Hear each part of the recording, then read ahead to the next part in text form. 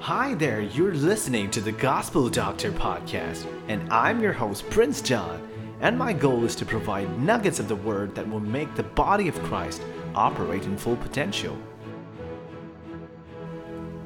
Hello there. Now you're listening to the series on David and Goliath named The Road of a Warrior, and this episode is titled The Two Offenses. First, let's read 1 Samuel 17, verse 26. Then David spoke to the men who were standing by him, saying, "What will be done for the man who kills this Philistine and takes away the reproach from Israel? For who is this uncircumcised Philistine that he should taunt the armies of the living God?" Now let's again read 1 Samuel 17, 28 to 30. Now Eliab, the oldest brother, heard when he spoke to the men, and Eliab's anger burned against David, and he said, "Why have you come down? And with whom have you left those few sheep in the wilderness? I know your insolence and the wickedness of your heart, for you have come down in order to see the battle." But David said, "What have I done now? Was it not just a question?" Then he turned away from him to another and said the same thing. And the people answered the same thing as before. Now, in the first session of the podcast, we saw how David had so much confidence in the promise and the covenant of God. We discussed about how David took the whole situation and he saw it as a matter of a covenant. However, why did David decide to take on Goliath? It certainly wouldn't have been just the fact that he believed that he could by the power of God, right? That was not the only reason, surely. Faith and power equip us, but does not necessarily take us to the battle. So, did he hear from God? He definitely did not. The Bible does not talk about that.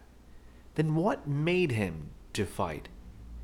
Couldn't he have just delivered the food and gone back home like he was supposed to? In this podcast, we will mainly investigate what triggered him into the fight. What made David fight? We will also see that something else happened that almost kept him away from the fight. What is that? Now let's look closely at verse 26 of 1 Samuel. David says, "Who is this uncircumcised Philistine who taunts the army of the living God?" You see a livid David. He's not his usual self. He's not angry because his brothers did not take him to the war. He's not angry because of anything else. He's not hangry. But he's angry because God and his army was taunted. Yes, he was triggered by offense. He was offended by this. Isn't it interesting? To understand this better, we should look into David's relationship with God. You're seeing a person. You're looking at a person. You're reading about a person who got offended by what someone said about God. Now, about David, at a time when people feared God rather than loving God, David went above and beyond. David wrote Psalm 116, which says, "I love the Lord." You don't hear that in the Old Testament that much. He said, "God is my refuge and my strength, my light and my salvation." In Psalm 46 he said, and in Psalm 27 he said that too. He sings about a God who is his shepherd and who leads him in green pastures in Psalm 23.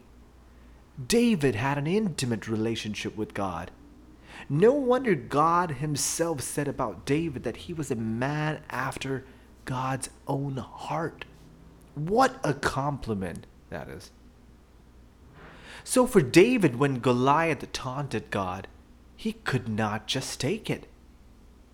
He was ready to fight for it. He was ready to fight for the Lord, not him. Now, let me ask you something. When someone does something that offends God, does that offend you? A lot of us get mad at things which we read in the newspapers about Christians being persecuted, and rightly so. We should be offended about those things. But more often than not, it is not because of our love for God, but because of our love for humanity and Christian community. I'm not belittling such things, but I'm saying that's the reason why we usually get offended.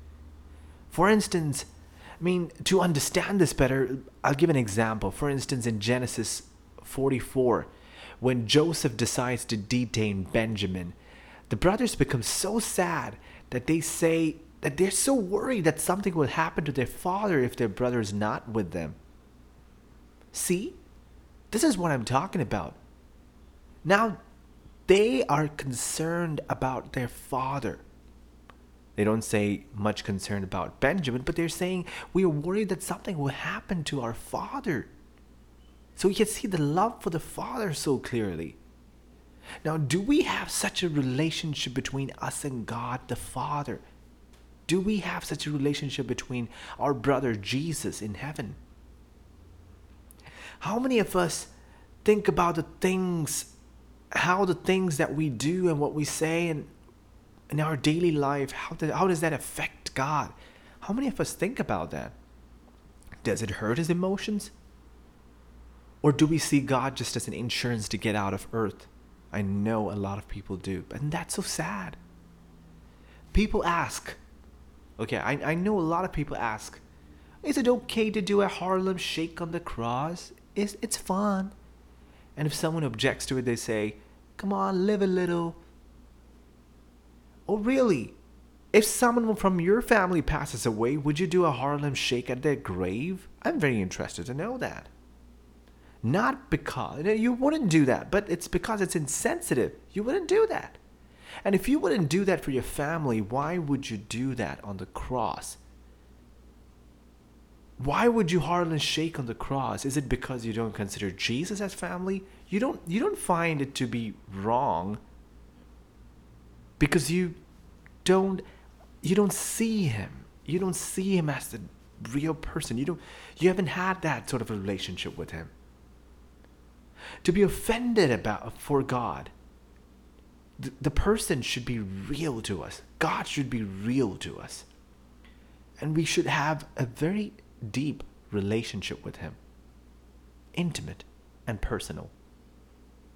And God yearns for this relationship.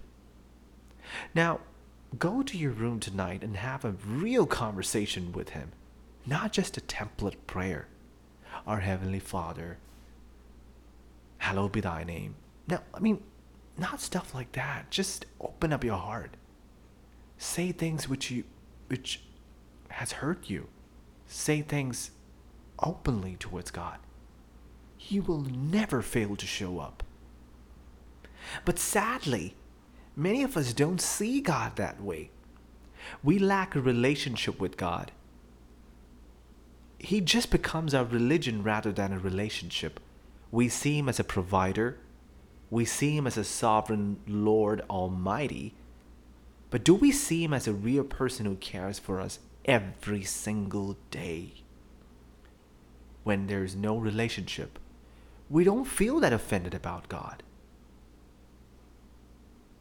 If someone says something about God, we don't feel offended. Think about the time when somebody in your workplace cracked a joke that those who believe in God are stupid. And you just laughed along with them, right? Afraid to let them know that you believe in God too. Okay, many people do that. They think that it would sound silly if they admit that they believe in God. He was there right then at that time, listening to that. Think about the time when somebody you look up to said that the Bible is obsolete. And you said something very diplomatic rather than saying the truth. Well, God was there at that point too. Well, if that's you, if I'm talking to you, it's time to introspect. A heart that is passive towards the emotions of God is often a heart that is distant from God's own heart. When we read in Luke 22:54 to 62, we see Peter denying Jesus.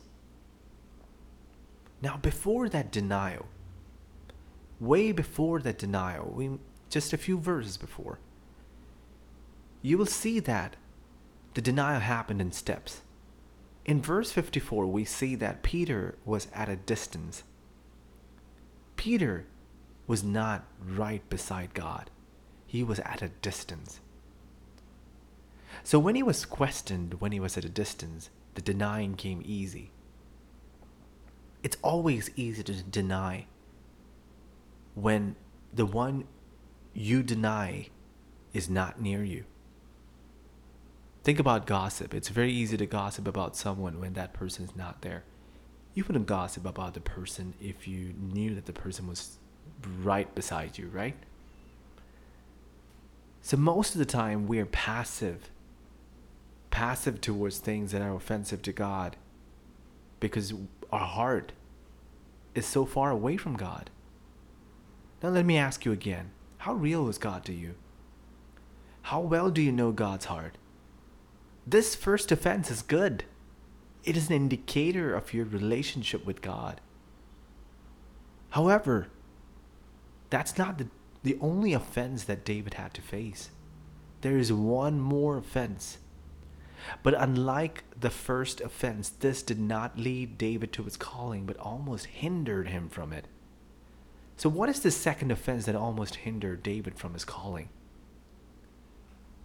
Now in 1 Samuel 17:28 to 30, we see Eliab, the brother of David. He overhears David talking to others and he gets mad at David. He's livid. He says, "Why have you left the sheep behind?" Come on, Eliab. He knows for sure that David has been anointed to be the king. But he tries to put David down by insulting him. I mean, this guy is supposed to be a king, right? And he's saying, where's the sheep? In a way, he's saying that no matter what the anointing you have received, you will still be a shepherd boy. That is where you belong. Now, sometimes people whom you expect to understand you will be the first ones to demean you, will be the first ones to insult you. The moment you decide to do something, you will see that the majority will not support you. Maybe that new thing you started, that ministry you decided to do, the people whom you expect to be at your side, helping you out, will not, more often than not, support you. But that's okay. Even Jesus had to go through this. Remember in Mark 6, verse 4, Jesus said that a prophet is not without honor except in his own hometown, among his relatives, and in his own home. He could not do even many miracles there, even though he did a little bit. In my experience as well, I've noticed that it is often the most difficult to minister to people who know you the most because they know you too well. They know your shortcomings. They know how you were earlier. And they know everything about you. And they cannot just, it's hard for them to digest the fact that you have changed. On top of all this, we see that Eliab also accuses David of being insolent or arrogant.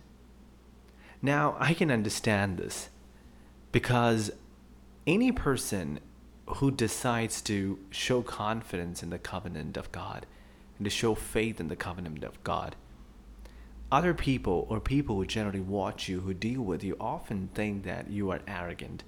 That's usual. So Eliab would have thought that. But don't worry. That's how the world reacts to the new creation more often than not. However, what did David do? The Bible says he turned away from him. What? David turned away from him? David, are you just going to let your elder brother insult you in front of all these people? Now, David would say, yes, I have a goal. I need to move on to fight Goliath. Every moment I spend arguing with Eliab is just more delay in fighting Goliath. My fight is not against my own flesh and blood, but rather Goliath who insults the living God. Dear brother and sister, have you let insults from Eliabs around you get to you? Have you moved beyond the insults of Eliab that offend you? Question your intention. Question your integrity. Say that you're a heretic, that you do not have what it takes to be a leader, that you do not have a powerful personality.